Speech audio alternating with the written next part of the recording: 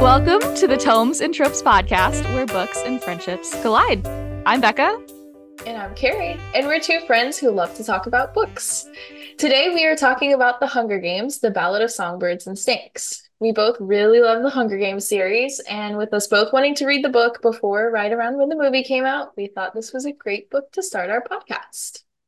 Now, at the beginning of each podcast, moving forward, we will be providing a content warning for both the books that we cover and the specific podcast episode. So today we are going over part 1 of The Hunger Games, The Ballad of Songbirds and Snakes. This book is classified as a young adult dystopian novel, but it is rated PG-13. Because of this classification, our content while discussing this book will be rated PG-13 as well. I do want to note that this book was surprisingly graphic to me while reading through the first time, so we will try to keep the graphic content to a minimum, and we will give warnings before it approaches. And with that, we will not be spoiling any future chapters in this book other than the ones we are covering in this episode. However, this episode will have spoilers for any of the books from the original trilogy, as well as any movies from the original trilogy. All right, and into the book. So, a quick book overview. The Hunger Games, The Ballad of Songbirds and Snakes was written by Suzanne Collins, and it is the prequel book to the original Hunger Games trilogy. It came out in 2020 and has been recently released as a movie. We are still set in Panem, although in a very different Panem than we know from the original trilogy. It is 10 years after the original rebellion, which is 64 years before we are introduced to Katniss Everdeen. This book is 30 chapters and broken up into 3 parts with 10 chapters in each part. In the next 3 episodes, we will be talking about each of the 3 parts individually. Now it's time for our one-sentence summaries, where we summarize each chapter we are going over in this episode in 1 sentence. Whew! In this episode, we will be talking about chapters 1 through 10, also known as Part 1, The Mentor. Chapter 1. Previously rich 18-year-old Snow stresses about having enough to eat and a shirt to wear as he goes to school the morning of the 10th annual Hunger Games reaping, only to be assigned to the biggest slap in the face, the District 12 girl.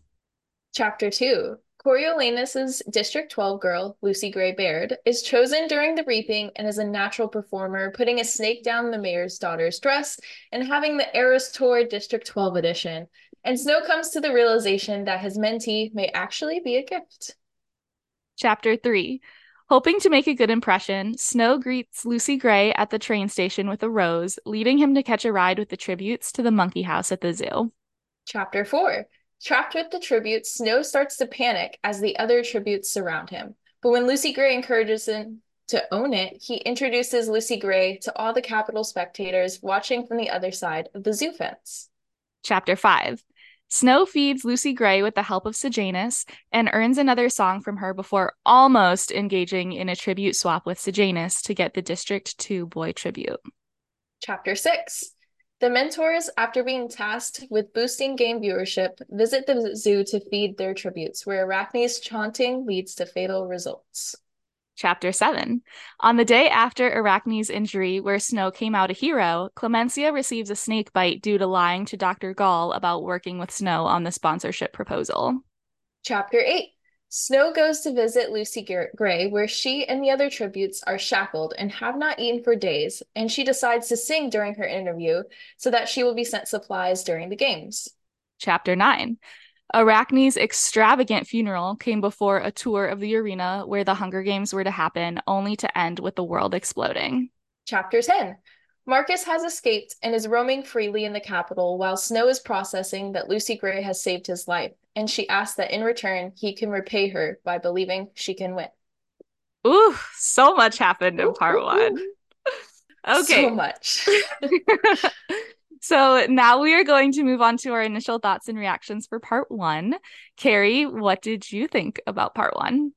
So in my first read, part 1 was a little slow to me. I really enjoyed the nods to the Panem and the previous characters we had met in the trilogy. So we'll talk about them more later, but we have Heavensby, we have all these other names that are just okay, I feel like I have a connection to the story, but it was a little slow at first. So I feel like it didn't really pick up till later in the part one, but I really love it so far. In my second read, it has been phenomenal, especially knowing what you know after reading the book. What about you, Becca? So obviously here we're only one third through the book, right? Having said that, I have kind of a contradictory view. I have really enjoyed the book so far and have a lot of thoughts. So the Ooh. first one is I was really surprised on how fast we forgot that we were reading from President Snow point of view. You know, Coriolanus Snow is our President Snow from the original trilogy.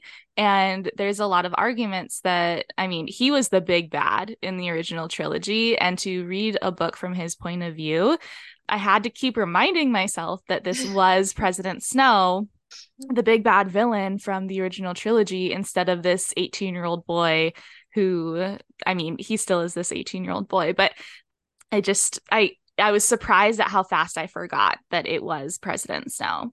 So true. Now, with all of that said, I love an origin story. I am here for it. I love the origin story. So, and even a villain origin story, and maybe even especially a villain origin Oh. story. So, the concept is extremely interesting to me, and I was very intrigued from the beginning. Now, the other thing I was kind of surprised about, and I mentioned this earlier, but how graphic and grotesque some of the scenes were. And if you're queasy, I recommend skipping forward maybe 15 seconds starting now. All of a sudden, we're reading about a flashback to Snow and Tigress watching their neighbor cut off a leg of someone and become a cannibal. And then we're seeing another Yikes. friend get her throat cut. Clemencia has scales because she got bit by a snake. Mm-mm. So many things that were like grotesque that I was surprised. I was like, ooh, like, oh, wow, what's going on? Now, I first read the first three Hunger Games books in high school, so it's been a hot second, but I don't remember the first book being that graphic. Mm. I don't remember it. And maybe it's because it's just been such a long time. I just don't remember that. So, for someone who gets queasy, I could definitely see this being a turnoff for that person. With that said, though, I love the original trilogy and I foresee this book being very similar for me. So I'm really excited to read more and kind of explore this different Panem that we're seeing. Ah, so true. So true. For our next segment, we are going to be talking about characters introduced slash highlighted, some that we've met before. Like I said before, we have met a few of these characters or relatives of these characters. So we're going to go through and just highlight some of the notable ones. If I forgot any, please feel free to reach out to us on, Let us know. yeah, because there's definitely a chance. There's probably a 90% chance I forgot one or two or more. So, first off, we have Snow. We all know we know Snow, but he's our currently lovable, quote air quotes, villain. It's like Becca said, it's so hard to remember. He's the President Snow that terrorized the districts, killed so many people, including our beloved Finnick, rest in peace, and is the same Snow we hated in the trilogy. I'm a big Finnick stan, so he will always be the one I remember. Aw. So we have Snow. Obviously, we've met him before. Then we have Tigress. I was super surprised that I don't know if this was said in the trilogy, but I didn't realize Tigress was a relative of Snow. But we met Tigress in Mockingjay in the original trilogy, where she was among the first stylists for the tributes. But here she is an intern for a fashion designer, helping her cousin Snow. And then just kind of a questions for thought. How did she go from this supportive person for Snow to a rebel? So as we go through the book, we can dive into how we learn more about this. So, Ooh. Sorry, just to no, jump go in ahead. really quick, that's such a good question because I was rewatching the movies in preparation for this podcast. And in the Mockingjay movie, the only thing that Tigress says about Snow is that she was a stylist in the games. And then like she's not anymore because Snow decided she wasn't pretty enough anymore. And that's at least in the movies. And I'm not going to quote the book because I honestly haven't read it in such a long time. But it's so interesting because you're right. Like, that's the thing that she says that kind of is like that relationship to Snow, but it's not mentioned, at least not in the movies that I remember at all. I know. I really want to read the books again just to like see if we get any more from Tigress. Mm-hmm. But I did, that's a good point that you brought up about her saying like she wasn't pretty enough anymore. And in this part one, he mentions that Tigress isn't anything of certain beauty or something like Oh, that. yeah. I have to find the quote and we can post it later, but definitely interesting that you brought that Oh, up. yeah. Yeah. Connections. Interesting. Okay. Okay. Yeah, yeah. Tigress is so much we could talk about with Tigress. So much. I love her. I'm probably gonna say this name wrong, but Hilarious Heavensby. I keep calling him Hilarious. Don't know why. We're missing an O here. I thought it was hilarious. It might be. We'll have I to go back and forget. listen to the audiobook again. Yeah, definitely. So we have Heavensby. Obviously, this is a name we know and love. He's a likely relative of Plutarch Heavensby, who was the head game maker in Catching Fire and is a commander in District 13 in the Mockingjay books and movies. So we can see some of Plutarch's rebellious spirit in Hilarious when we interact with him. So I really love that kind of nod to Plutarch there because I just loved Plutarch. And then along with Heavensby, we have Heavensby Hall, which is just again another nod to a name we love. And I just think Suzanne did a great job of like giving us some like we already felt we loved them because like we Yes. knew their names, which was amazing. Yes. And then, speaking of knowing names and probably having some mixed feelings about, is Arachne Crane. We know Arachne, or we know Crane from Seneca Crane, who was the first head game maker that we met Hmm. in the first Hunger Games trilogy. So we can only assume that Seneca is a relative of Arachne somehow. So there's been a lot of speculation for me around how Seneca Crane is related to Arachne. Is that Again, these names are hard. I'm pretty sure it's Arachne, but not 100% sure. I again have to go back and listen to the audiobook again. But Don't quote us on these name sorry, pronunciations. y'all. Sorry. So I don't think we are ever given the name of her brother in this movie. Or I'm sorry, in this book. Is Seneca Crane her brother? Because it is a younger brother. We do get that information. Or is Seneca Crane her would have been nephew had she not Hmm. died?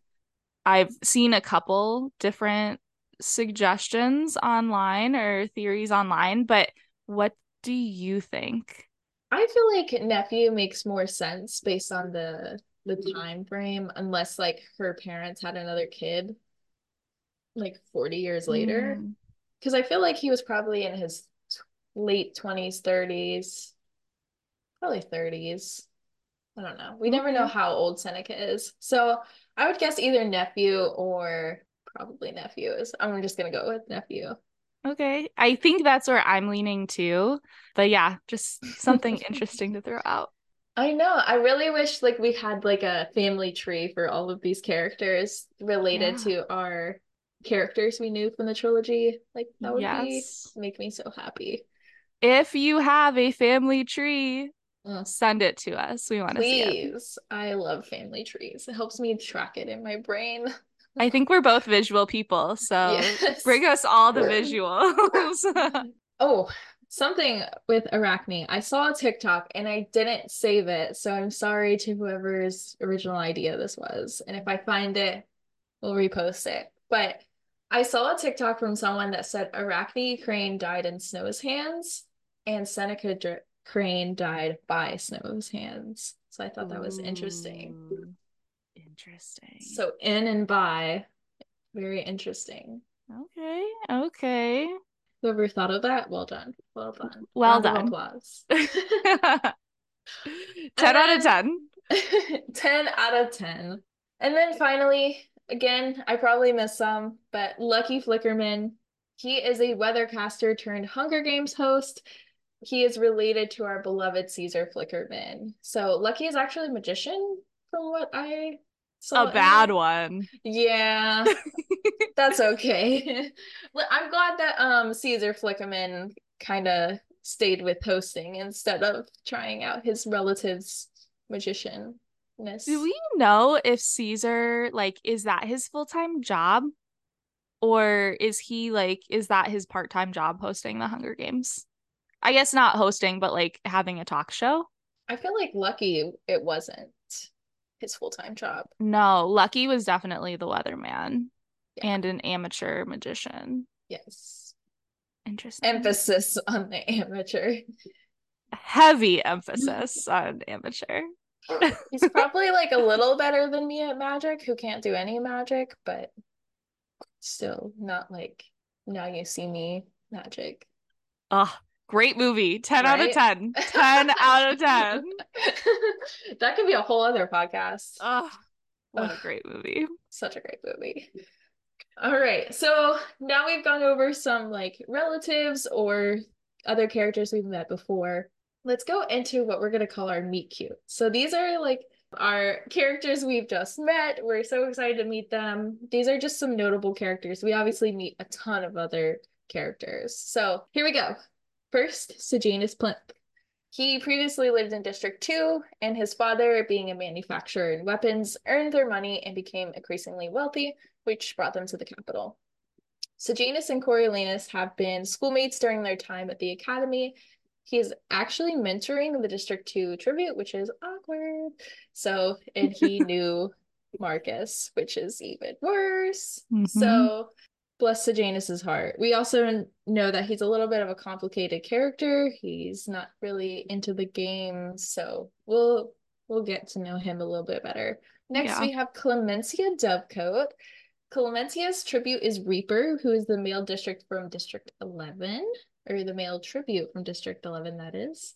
Mm-hmm. Clemencia is noted to be the prettiest girl at the academy, but when she is bit by Dr. Gall's snake mutts, her skin becomes bright colored and scale-like. So that's interesting. Okay, so Clemencia, so you said she's noted as being the prettiest girl at the academy. Her name is by far the prettiest name in Right? this whole section that we have. I just like Clemencia, it just rolls right off the tongue and is just so pretty. And I just like imagine her like it's like the name of a flower. And I don't know what Clemencia actually means, but I don't know. I just, what a beautiful name.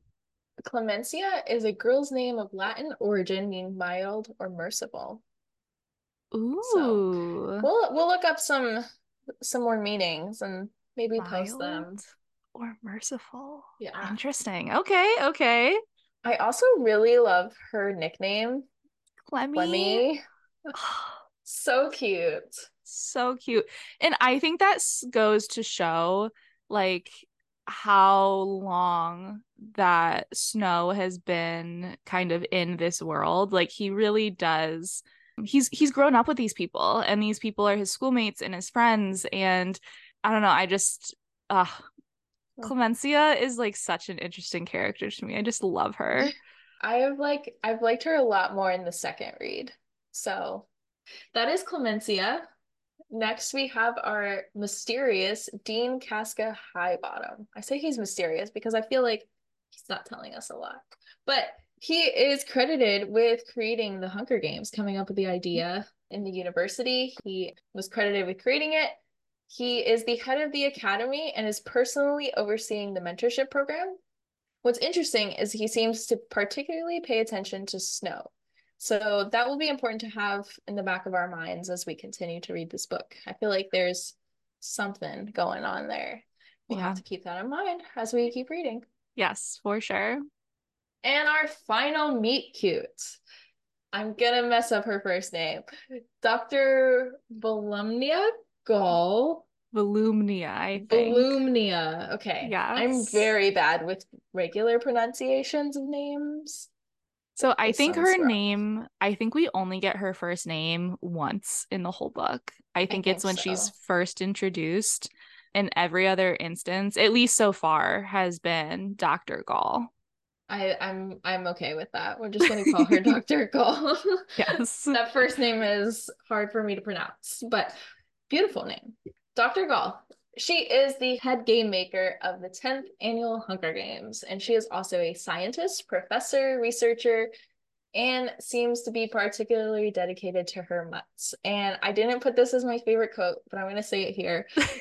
Uh, in one of the parts of the book, she says, she's talking about snow, and then she goes, I'm gonna go check on my mutts. And I just think that's so Mm. relatable because I have two dogs, and sometimes you just need to go check on them. And she's like mid conversation and like Yeah. finishes her sentences like, peace out, y'all. I need to go like talk to my butts. Which I feel like is, like you said, it's relatable. Like we both have dogs. Like sometimes you just got to go check on During a Zoom meeting, it's like, sorry, I gotta go check on my mutts. them. Who cares about whatever this is? Who cares? No, That's I love funny. it. But those are the like four notable characters that I wanted to bring to light for our part one. Okay, so on to our next section, which is Woo. our quotables. I'm so excited So about this. me too. So here our quotables are basically the quotes and or parts that we really want to highlight and talk through in this part one. And this is going to be something we do through all three parts. And for every book, we're going to have this segment. But we do want to note that these are not necessarily our favorite quotes. They are quotes that are notable or could be potentially foreshadowing or could be something that we just want to expand on. So here are our quotables, and these will be in sequential order. I think Yep. that was the right word. So we're going to go from like, we have a couple of quotables from chapter one, and they're going to be in order chronologically from chapter one until the end of this part. As we talk through them, you'll notice like the ones I speak about, I Carrie speak about will be the ones that have stood out to me, and then Becca will be sharing the ones that stuck out to her. So you get to see kind of a unique perspective and what stood out to each of us, which is really One fun. 100%. I can't wait to hear yours, Becca. I'm excited to hear yours. Okay, so let's get started. Chapter one. This is a direct quote. It says, a tendency towards obsession was hardwired into his brain and would likely be his undoing if he couldn't learn to outsmart it. This is huge, like foreshadowing to the trilogy. Like, if you haven't read that, like, I feel like I would have missed that if I started with Snow's villain origin story. I just foreshadowing alert. So I like again, if you were reading this prequel before reading the trilogy, you would have to come back and reread the prequel to catch this because this Mhm. is just like, whew. I think this will also be important later on as well. So keeping that in mind. So again, talking about the trilogy, Snow's obsession with the girl from District 12 in the later parts, and could we include Roses in this too? Because he was very, Oh, very obsessed with roses, and we see that from Grandmam. So it's a interesting. family trait. So Roses, District 12 girl obsession. Again, his obsession with Katniss would Mm. lead to a surge of energy into the revolution of the districts and ultimate removal of the Hunger Games. His Yes. obsession, he like seems to pin on one thing, at least in the trilogy, and focuses just on that. So could this be more than his life's undoing? Could this mean something related later on in the book? I don't know. So I think that's so interesting. I did not even catch this in the original, like in this book, but you're right. And I'm gonna point this back to the movies, the Hunger Games movies, because we were a little time crunched. I did not have time to go back and read the whole books or all Me the neither. original trilogy. The actor who plays President Snow in the original movies, he is so good at portraying that obsession with Katniss. I can see the part in my mind where he's like sitting at his desk and Katniss does something. Oh, it's right after. in the Mockingjay, I believe it's part two, when they when he thinks that she died, and then the security cameras catch them underground, and he like is being shown this by his aide or whatever, and he like starts grinning because he like gets excited that like the game is still on. And Yeah. I think he does such a good job of capturing that obsession of it's not about the revolution, it's about Katniss, and he's obsessing Hmm. about Katniss. So, ooh, that's such a good one to pull Oh, out. Good job. such a good quote. I was like, Suzanne, you did it. Well done. Okay, so another one I picked up in chapter one was, quote, people had short memories. They need to navigate the rubble, peel off the grubby ration coupons, and witness the Hunger Games to keep the war fresh in their minds. I feel like this is directly related to why the Capitol, like the very core of the Hunger Games and why it exists. So, what the Capitol people really have been taught to believe, and then they, in order to prevent the rebellion again, they truly need to always keep this in their mind as they move on and do the Hunger Games. So, in the propaganda video in the trilogy shown on Reaping Day, in the first Hunger Games movie, maybe it was in the book. Again, didn't read the book either, so did watch the first movie to kind of refresh what happened, and also they're just great movies. So, President Snow goes on to talk about how a new era was born. The freedom has a cost. We swore as a nation that we would never know this treason again. And then that's why the Hunger Games exist. And then this is how he ends the Reaping Day video. This is how we remember. This is how we safeguard our future. So I think that kind of points Ooh. to like how in like in this chapter one quote, he's like thinking, witness the Hunger Games to keep the war fresh in their minds. So always remembering, they're always pushing that remembrance. And I think we really get a deeper insight into Snow's true personal beliefs of the Hunger Games and why they are necessary in part two. But I wanted to highlight this now, particularly because it is apparent that this propaganda is so ingrained into the capital citizens and in Snow. But I had a Yeah. question because I really am interested in your take on this, Becca. Ooh, okay. Is could Snow's whole mindset of the games be more of how he has grown up, or is it more because of who he is as a person? I imagine Mm. it's like largely because both, but huge caveat, this is a discussion for another time, probably, and we're not trained professionals. But I think your upbringing can have a significant impact in your beliefs and life later, whether that's like you're going along with your upbringing or not. This is such a good question. For those of you who don't know, and you probably don't because this is our like second episode, Carrie and I both have a background in psychology. I have my bachelor's and my master's in psychology, and there's a ton of research about this nature versus nurture concept.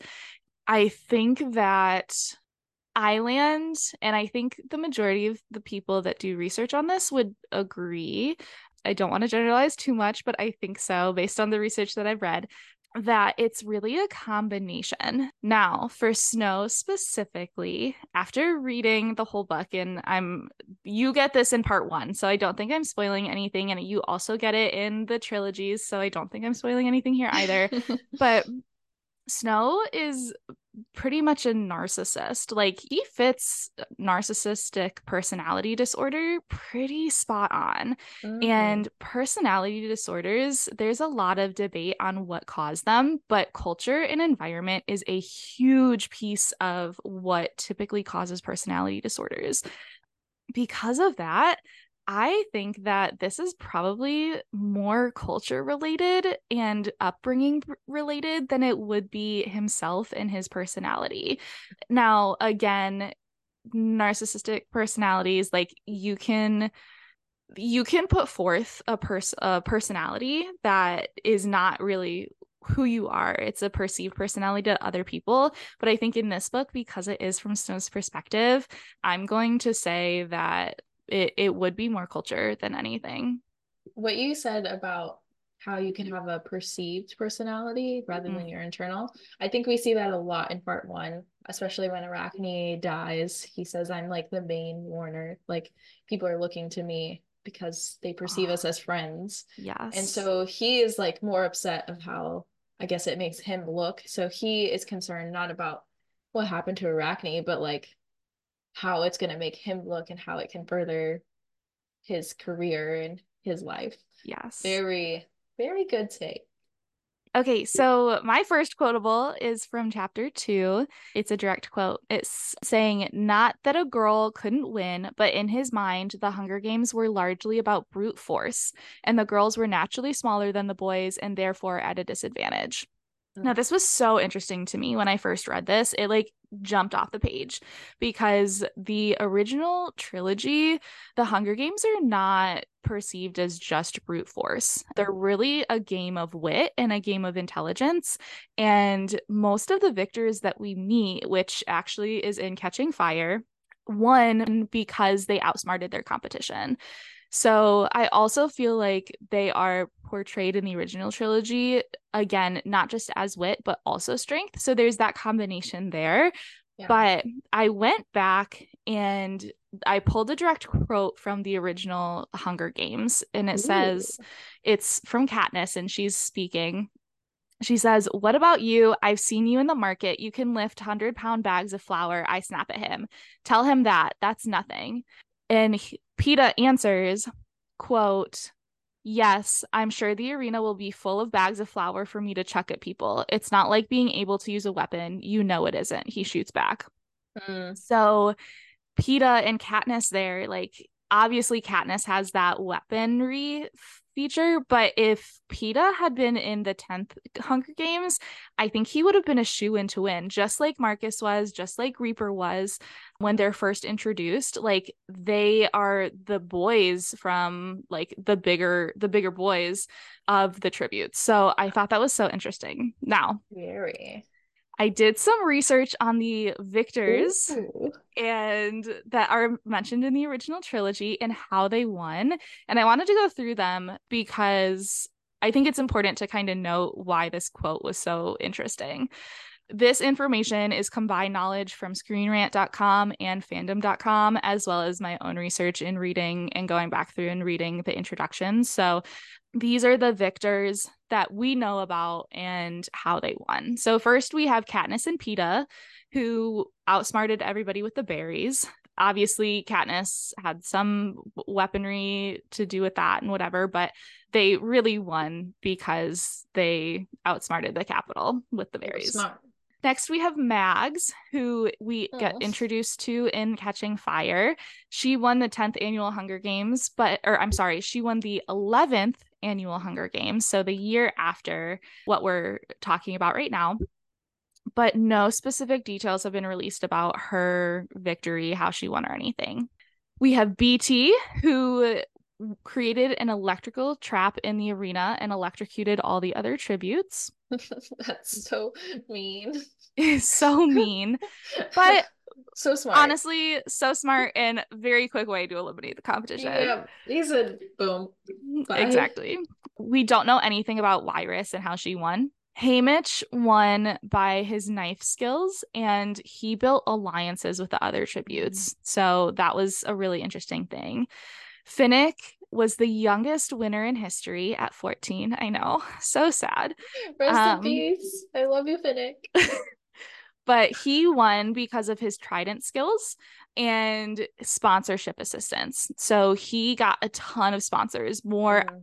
I want to say more than anybody else has gotten, like I because it was so highlighted in Catching Fire. Don't quote me on that. That may be just how I perceived it, but that's how he won, was getting the sponsorship experience or the sponsorship assistance. So like he was beloved by the Capitol And us. and us. I'm sorry, I'm such a big Rip Finnick Finnick. stan. We have Johanna, and she pretended to be weak so she wasn't perceived as a threat and then came out swinging. She was very skilled in axe wielding. Blight, who he was a District 7 boy who won using his skills with an axe. Mm. And Obaria. Ooh, Oh, first of all, what a name. Second of all, she had her teeth sharpened to rip out other tributes' throats. Yikes. Very, very brute force.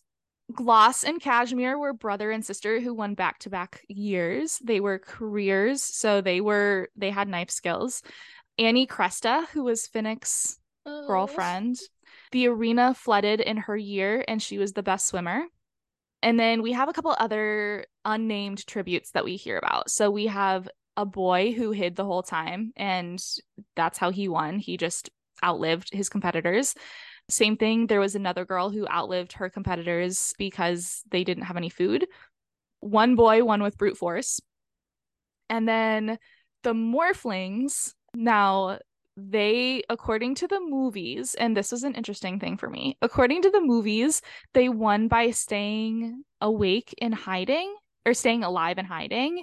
From the movies, which is really interesting, it's perceived that they were already Morphling addicts when they went into the arena. The books did not go into too much detail about them and how they won, but according to the movies, that's how they're presented and how they won. All of those things, there were a lot of victors there, but from this, we can see that the previous victors that we know about are a pretty even mix of wit and strength. You know, a lot of them they either hid, which I would argue is a wit, right? It's a Oh keen yeah. intelligence, it's knowing how to hide, it's knowing how to camouflage. And we have some knife skills. We also have, I'm going to highlight Finnick again. He like made the people love him, which I think is definitely that wit. Even the victors who won via strength, and I'm going to highlight Enobaria here, they still managed to do it in a smart way. So, Yeah. like, Enobaria, like, yes, she was 100% brute force, but she had enough intelligence behind it to think about getting her teeth sharpened beforehand. Yeah, it's like So, Haymitch too. Like he won by knife skills and mhm, through alliances. So he like used both wit and strength.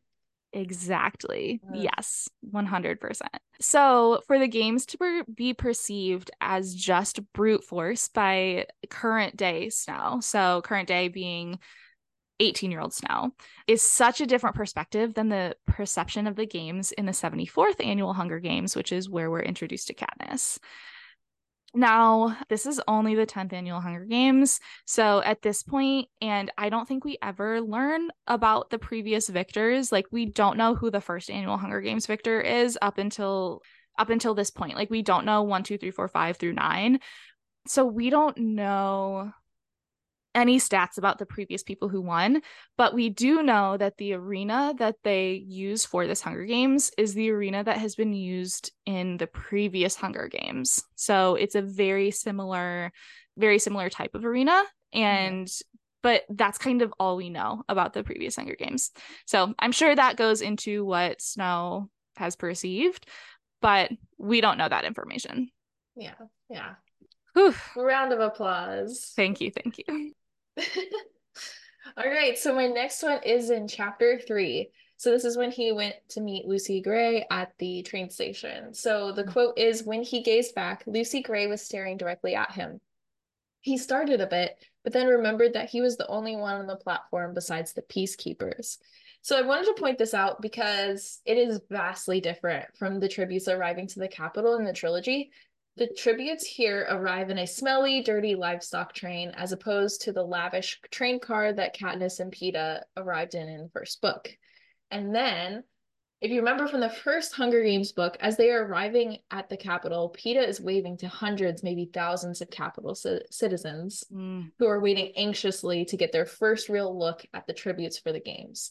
So when Lucy Gray and the other tributes arrive, Snow is the only person besides the Peacekeepers, which is vastly different from the Hunger Games that we so know. different. So different.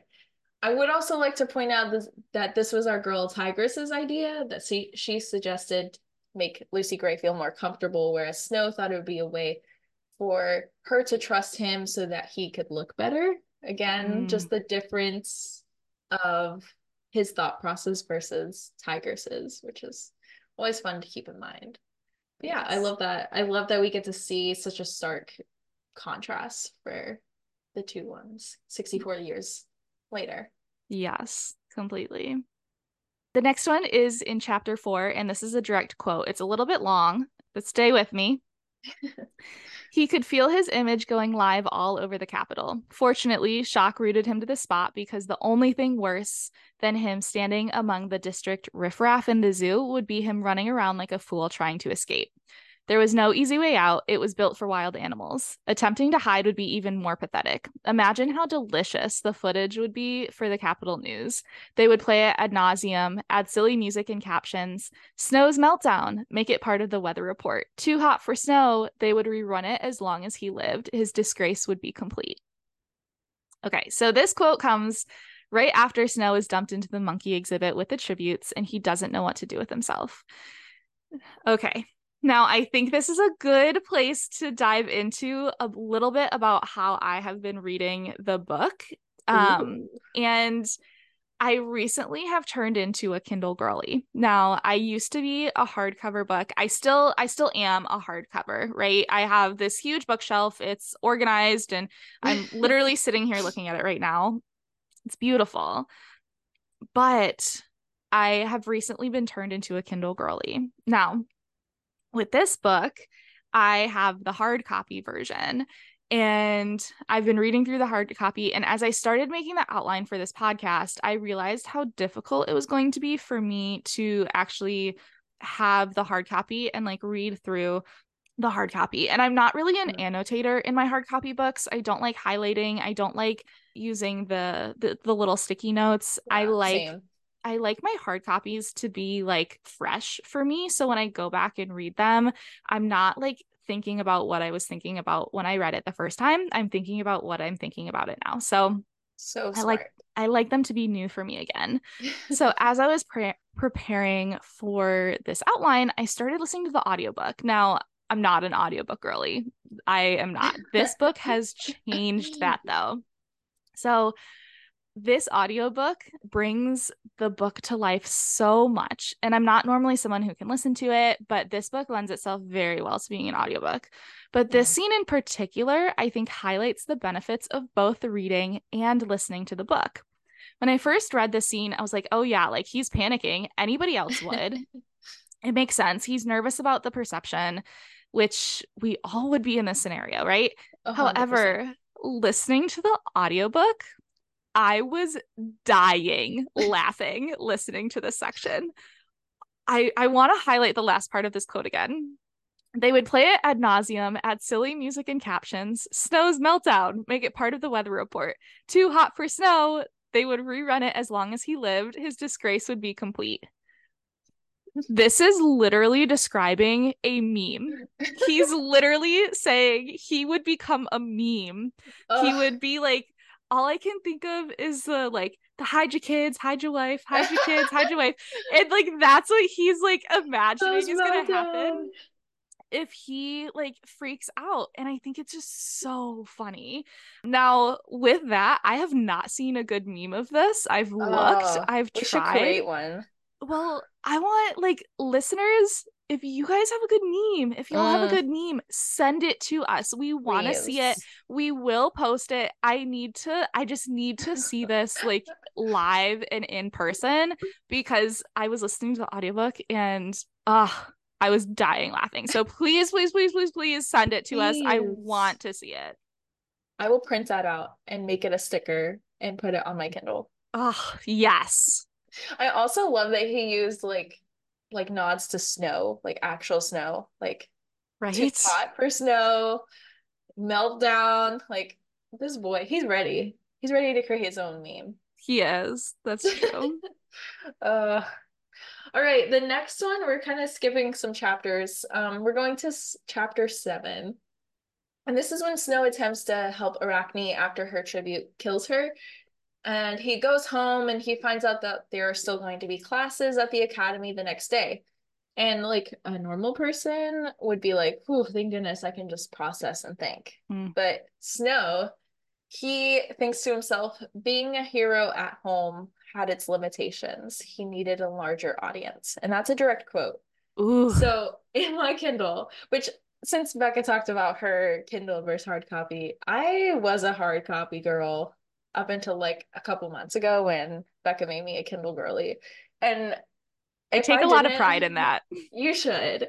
And in my Kindle, I literally wrote Village in Origin because I was like, he has this need to be revered, to be thought of as like, oh, poor Snow. Like, wow, look at you. You saved Arach. You tried to save Arachne. Hmm. And he needed to be thought of as great and he needed to be thought of as a hero, which I think goes to show why he wants to be president and how like he really pushed himself to become President Snow because he needed Yeah. to be that hero. I Do just you thought, think he wanted to be president, or do you think that's something that oh yeah, he you do? I do. He was always shooting high. He was like, I need to get into university so I can be like he's always shot for something greater because he thought game maker would be too lowly, I think. I forget the Mm, exact word he said, but I do think he was always shooting for president. And then his grandmam always being mm, like, when Snow is president. And I think that was just always like his goal, okay. whether or not that's because his grandmam was wanting it or not. Right. Yeah, I do Okay. think. But we love a good villain origin quote. Oh, yes. And then again in chapter 10, not again, but in chapter 10. So after the bomb goes off in the arena, Tigress, Grandmam, and Coriolanus are talking about the footage and where Marcus could be. They're just chatting after it. When the group is talking about the footage being cut off immediately in the capital, we find out that it wasn't cut off in the districts as quickly. Tigress reminds us that the districts don't even like watching the games for obvious reasons. But Grandmam says that it will only take a handful of people to get the word out. So it would only take like a few district people to Mm, be watching it for the word to get out that there was bombing in the arena and Marcus got out. So here's what I wanted to point out with this part in chapter 10, and I'll directly quote it here because it's just amazing. And it was almost my favorite quote. But Grandmam says, quote, it's just the kind of story that catches fire. And I'm just like, oh, ooh. Grandmam coming out with book two's title. So we love that. I love a good nod to the trilogy. I didn't even catch that. Ha, I see what you did there. Catch that. Did you catch fire? No, I just love when Suzanne knew what she was doing. She knew what she was doing there. Catching Definitely. fires. And I just think that just shows like when in catching fire, the rebellion is really starting to catch because Katniss has defied the capital in book one Mhm. and things are starting to really pick up. So I think that's just a nod to show like how quickly things can change. I like it. I like it. Thank you. And our last quotable is also from chapter 10. And this is less about a specific quote and more about an experience that we see here. And this is when, right after the bomb happens in the arena, Snow is in the hospital and he gets a visit from Clemencia. Now, when the reason Clemencia is in the hospital, we haven't gone too deep into this, but she got bitten by a snake because she lied to Dr. Gall and they didn't know if she was going to live or die. And she was carted off to the hospital and she has kind of been there for, I think at this point, it's been like 3 or 4 days. Maybe my math is a little bit off there, but she's been in there for a while. So I really want to highlight this experience that Snow goes through in this meeting with Clemencia. Now, again, I'm going to highlight the differences here between the audiobook and the hard copy. When I was Ooh. first reading the physical book, this scene stuck out to me so much because, and I'll go into it in just a second, but when I was listening to the audiobook, it didn't feel like this scene really stuck out or captured what I thought the chaotic nature of this scene should be. So, Interesting. in this scene, Snow is in the hospital after Lucy Gray saves him after the bomb in the arena. He wakes up in the middle of the night to Clemencia leaning over him, and the word that he uses to describe her face is ravaged. She has crazy eyes that is like, and that's like the only thing he sees when he wakes up. Her eyes are all yellow, her skin is peeling, and she's twitching all over. Now, Ooh. I think this is important to note that he is also drugged because he's been injured. So, like, Mm. we're getting this, like, hallucinatory perspective, I guess. So, I'll touch on that in just a second. Mm. So he wakes up and sees Clemencia above him, and they have this conversation where he's extremely confused and unsure what's going on. She's acting paranoid and saying things that are contradictory to what he knows. Like her parents haven't gone to see her, and he knows that he saw her parents come to see her earlier, like right after the bite happened. And he's like, "What are you talking about? Like they were here. I literally saw them. Like what are you talking about? They haven't come to see her." And then she says, "I have to get out of here, Corio. I'm afraid she's going to kill me. It's not safe. We're not safe." Mm. Ooh. So this girl in earlier, and you talked about it, we kind of talked about it in like the notable characters. This girl was described earlier in the book as so kind that she got a lot of leniency. So the example is like she didn't have to raise her hand in class. She just kind of spoke up. And like everybody else, it's noted like, oh, so and so raised their hand and then like were called on and like spoke. So at this point, like she's noted as being so kind, and you even know like she's like the prettiest girl in the class or whatever. Yeah. So at this point, she's been in the hospital for like 2 or 3 days. What has happened to her to make her change from that girl, the pretty girl, the kind girl, to this crazed girl who is like acting like paranoid? Yeah. And then Oh. Clemencia shows him the scales that have been growing on her. Now, Suzanne, and this is kind of why I wanted to highlight that he was drugged earlier, because Suzanne Collins loves to give us a delirious fever dream segment. I think it happens in all three books I think so. because she in the first book, and this is the one that I want to highlight. I'm sorry, in all three books of the original trilogy. But in the Hunger Games, the first one, so we're talking about the Hunger Games, the original book, when Katniss gets stung by the Tracker Jackers and has that delirious time in the games where Peeta is coming up and telling her to run, and Caesar Flickerman is like speaking in the arena, and like this whole fever dream, like this scene here gave me such similar vibes to that original scene. And in the Yeah. audiobook, like they really like it was just like read normally, and like Clemencia's voice wasn't even like stressed or emphasis or like talking really like really fast. It was just like Hmm. normal. So I don't even want to get into the next morning when Dr. Gall comes back to visit and basically like calls Clemencia crazy and is like, just forget about it. She's fine, like blah blah. But what a chaotic time. Hmm. So back to the original scene. He's being woken up in the middle of the night to a friend who has turned crazy slash paranoid, who really isn't crazy or paranoid. Like we know she's not, but So true. that's how she's being perceived. Because I mean, if I got bit by a snake and then woke up and had colorful scales all over my body, I would be crazy. I would be paranoid. I would think it wasn't safe, right? But Same. like she's really not crazy paranoid. She's acting like a normal person would act in that scenario. But she's like Snow's perception is like she's going crazy because he Yeah. is like he's seeing all this other information. Hmm. He also is told by Dr. Gall that is confirming that she's crazy and paranoid, and that confirms his suspicions. Clemencia actually showing up also confirms his suspicions that Dr. Gall is a little off her rocker, right? Like Dr. Gall's really not concerned.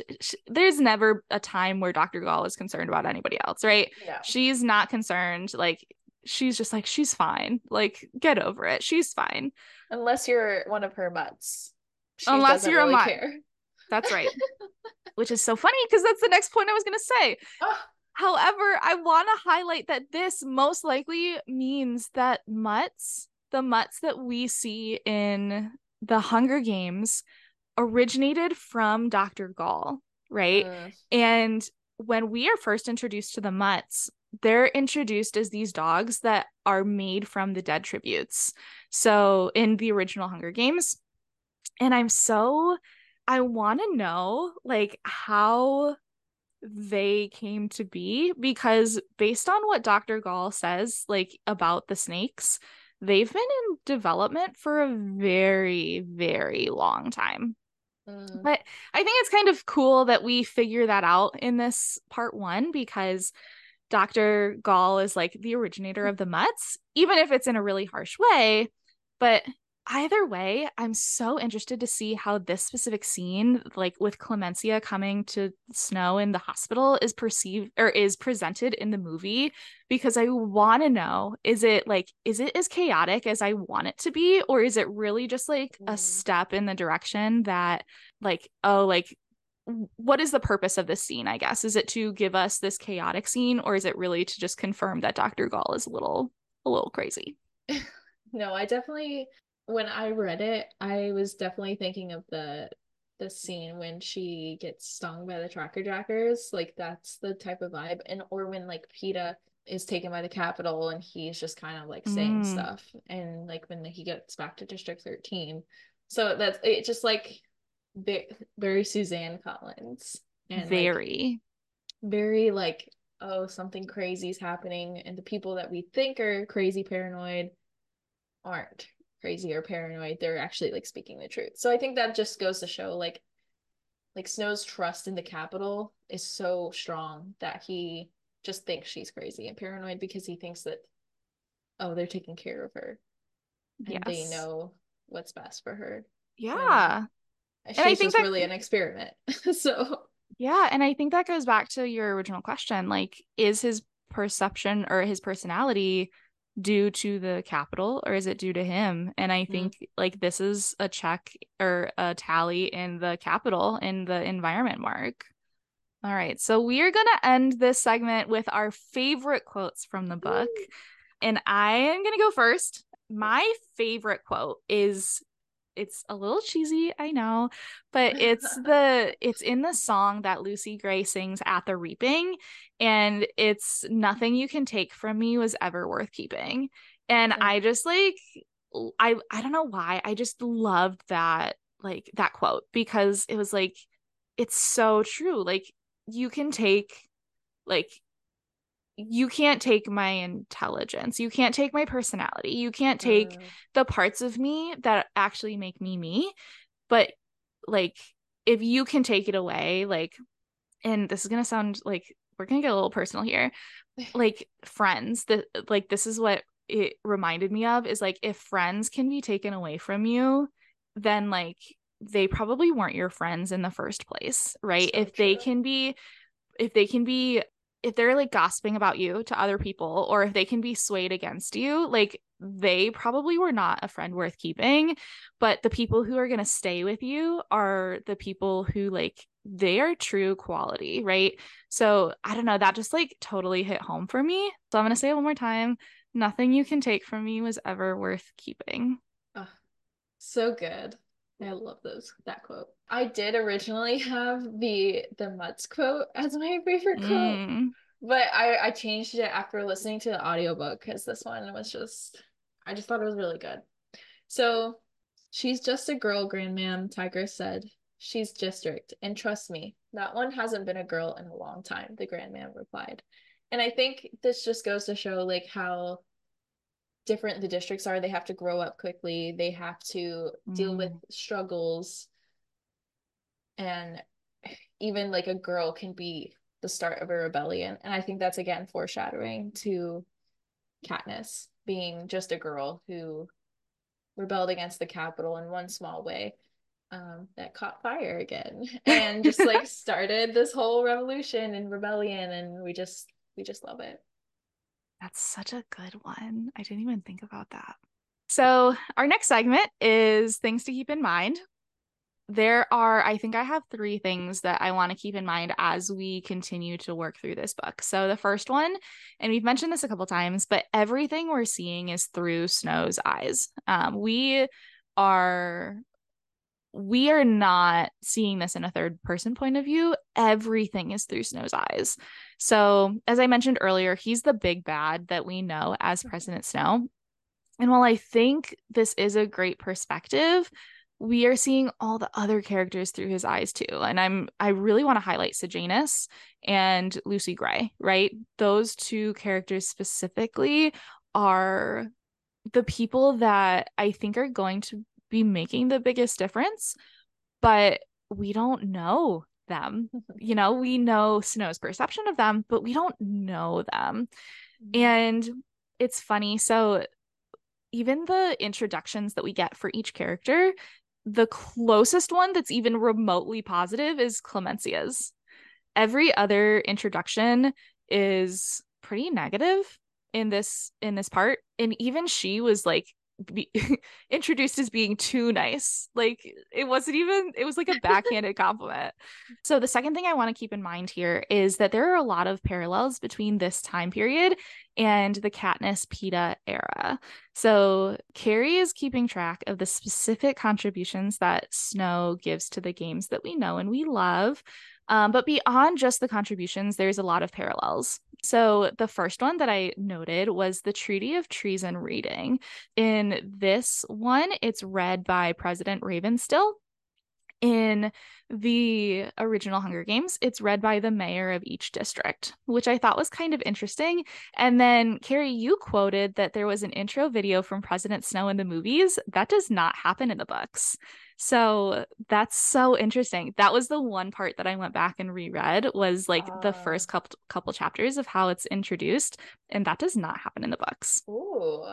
The second parallel, at least in this part, is the capital representatives. So here we have the mentor in Snow versus the capital representative in Effie Trinket in the original Hunger Games. The third one is the arena tour versus the parade of tributes. So the arena tour in this Hunger Games was the closest that I could remember to the parade of tributes, that they come in and are riding on the horses and all of them are dressed up. But in this book, it's really a tour of the arena that's publicized. That is where like they're presented to actually see all the tributes in one place beyond the monkey zoo or the monkey exhibit. And then the fourth one is the tribute center. So in this book, they're in the monkey exhibit and there's like that's it. They're not even separated. They're all in there together versus the tribute center in the original trilogy, which is they're all separated. They train together, but that's about it. They really don't have a ton of communication with each other beyond that. So those are just a couple ones. Like I said, Carrie's going to go into that a little bit later on the contributions. And then the third thing that I do want to highlight here is the use of music throughout this book to communicate. Now, we only get a couple pieces of this in part one. I'm really hoping we get more in part two and part three, and we can kind of talk a little bit more about that. But the use of music throughout this book to communicate is primarily how we learn the thoughts of Lucy Gray. So Ooh. we learn like the first introduction we get to Lucy Gray is the song, right? Is that the quote that I just pulled, the nothing we can keep is ever worth keep or nothing we can lose is ever, nothing you can take from me is ever worth keeping. Hi, Yeah, hi. there you go. But that's like I feel like those are going to be so much more important in learning her thoughts and her background. Mm. So I really want to make sure that we are focusing on those in the next couple parts because I think that's going to be more important in knowing her background thoughts than us just hearing her conversations and actions with Snow because again his perception is going to be very different than maybe what was intended. So true. Also, when you're talking about the arena versus tribute center, I don't know if I think maybe we texted about this, but so Snow lives in the penthouse. Mm, District 12 in the tribute center is in the penthouse, which I mm, think is a interesting tie-in. I don't know if that was purposeful, but it that is is. interesting. Like, was it because he was poor up there and wants to make them feel like he did? Or Oh, is it, I don't know, I'm just spouting off random thoughts here, but it's interesting that he lived in a penthouse and District 12 stays in the tribute center's penthouse. that is really interesting. Very interesting. All right, so as promised, here we go with some snow contributions. So This was honestly my favorite part about going through the book is finding like what he like had a hand in with his contributions to the Hunger Games that we saw in the trilogy. Honestly, I highlighted a ton of instances that just showed like his thought process and how he came to these ideas or how they built on them with Dr. Gall and stuff. So again, I'm sure I will miss some things, so feel free to message us on TikTok, Instagram, or email Mm. us at tomesandtropespod@gmail.com. We would love to hear your thoughts or just anything that we missed. Like, feel free to join in the conversation. So, for part one, we're just specifically looking at part one here. The first one is betting on the tributes. In chapter 6, the students at the academy are discussing ideas led by Professor Demiglas, I think is how you say it, about how to get the capital citizens to watch the Hunger Games. So we learn at this point the capital citizens aren't really watching the Hunger Games necessarily, and definitely not the districts. So Custis Creed just says to make it a law, and they would be punished for not watching it by being sent to the districts. This is obviously not what they went for, but it is interesting to hear another Academy student's like thoughts. Of course, this leads into an argument about the ethics of watching the game, mostly led by our boy Sejanus. We learn that the war was actually broadcast for people to watch, which is kind of horrible, kind of terrible, and that it was watched by the people because they had a stake in it. Snow jokes and says, I want to go down in history as the one who brought gambling to the games. So he thinks that if the capital citizens have a stake in the games, they will be more likely to watch it, which is true, I think, and is a good Mm-hmm. assumption. And he, at first, he thinks it's just a joke and he's just laughing about it, whatever. And then later on, he's thinking about it and he's like, I actually like this idea, which led to Dr. Gall assigning the students to create a proposal as a group, which was the Arachne Clemencia Snow group, which we Mm. learn later would be just Snow's proposal. So his proposal would include betting on tributes, which would take place at a separate venue, and capital citizens would wager on who would be the victor, and the panel would establish the odds and oversee the payments to the winner. This one part was super interesting from chapter 7. Coriolanus's proposal said that, quote, the proceeds from either program would be funneled toward the cost of the games, making them essentially free for the government of Panem, end quote. Oh. I think this is interesting to point out that they probably went with this idea because of how fast the capital got rich in that 64 years. They're incredibly wealthy as a government in Mm. 64 years. And the only way that would be able to help with that is the betting. So That's such a good idea. interesting that he probably helped, had a little hand into making the capital as wealthy as it is, or Interesting. was. So that's the first one. The Okay. second one is feeding the tributes. And I can't really give this idea fully to Snow because Sejanus did bring his mother sandwiches for the tributes to Mm. feed, and I think that really pushed it a little bit. And I think that prompted Lucy Gray to ask on the broadcast for any capital citizens to bring them food, any food that they could spare to eat. And I think this led to a jolt of the zoo attendants. More tributes would get more food, which would then lead them to do like performances like juggling the walnuts and Mm. doing a back handspring. So if the capital citizens are entertained, they'll give them food, which is interesting and isn't a great look for the capital citizens. Zero But out of 10 capital yeah, citizens. -10 out of 10. Bad look. So let's talk about Snow's proposal that he submitted to Dr. Gall, which he ended up creating by himself once Arachne died. So he had two main things in his proposal. The first was about food, and the second was about betting on the games, which we already talked about. So citizens could be sponsors for each tribute or for the tributes that they chose and would be able to buy food for that tribute, which would be delivered by drone to their specific tribute that they chose. And they had very specific outlines that he created. They couldn't be associated with games at all, which means they couldn't be game Mm. makers, mentors, etc. And they had to be in good standing. Mm. good standing capital citizens. So no districts, no anyone who was like associated with the rebellion. So this gave the tributes an ability to kind of stay alive and also got again a stake in the games for the capital citizens.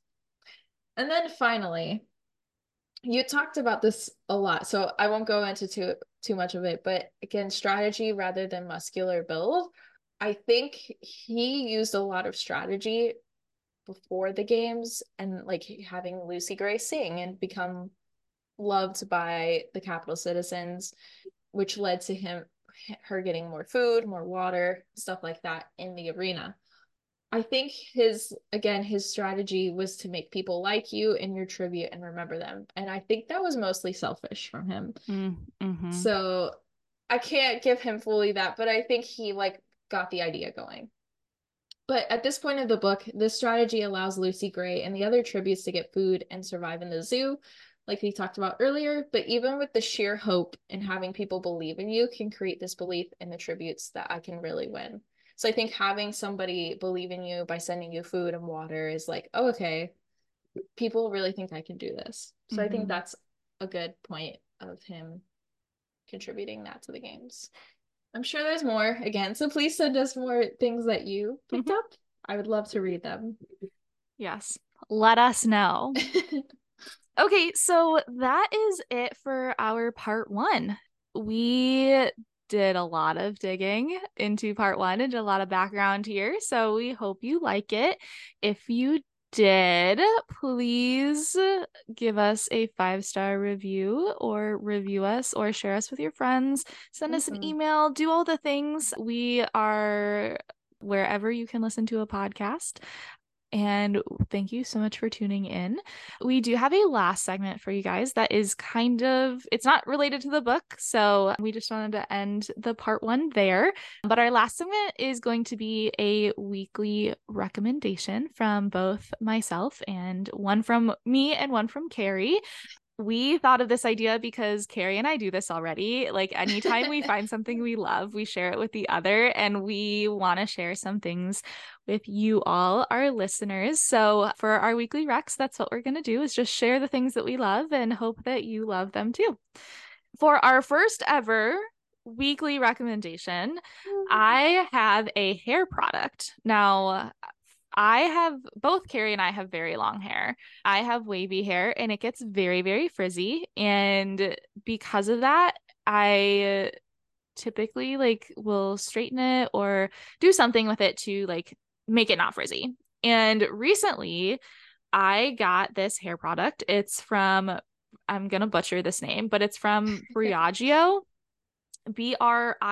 Briogeo. It's called their Farewell Frizz Blow Dry Perfection and Heat Protectant Cream. Now, Ooh, I don't blow dry my hair, but I use this on damp hair and it helps with my frizz so much. And not only that, interesting. once my hair dries and I straighten it or curl it or whatever, it protects from the heat, number one, but it also, I feel like, helps keep the style for a lot longer than it Ooh. would without it. So I highly recommend it. It smells so good. 10 out of 10 recommend. Again, it's the Briogeo Farewell Frizz Blow Dry Perfection and Heat Protectant Cream.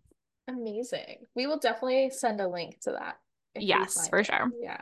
So you can order it. For my recommendation, I have this stainless steel cup and I didn't bring it this morning because it's dirty. But obviously I use it a lot because it needed a good cleaning. So it's a stainless steel cup. It's like almost 35 ounces. I forget how many. Oh, 30 ounces. Ha, I wrote a note. LOL. Um, so I use it almost every day. It comes with a stainless steel straw, a lid. So if you don't like straws, you can use like you could like what's that called when you slurp it, I guess. I don't know. Sorry for slurping in your ears. But it is amazing. It keeps things cold. I think it's similar to like a Stanley, but like off-brand, and it's Ooh. only $15, but right now it's on sale for 9. Oh And my hopefully it's still goodness. on sale for you all if you're interested. It comes in lots of colors. It's like a gradient color. Like I have orange and it just like gradients. Wow. Gorgeous. Love it. We'll definitely send that link over in the show notes for you all. Yes, we will.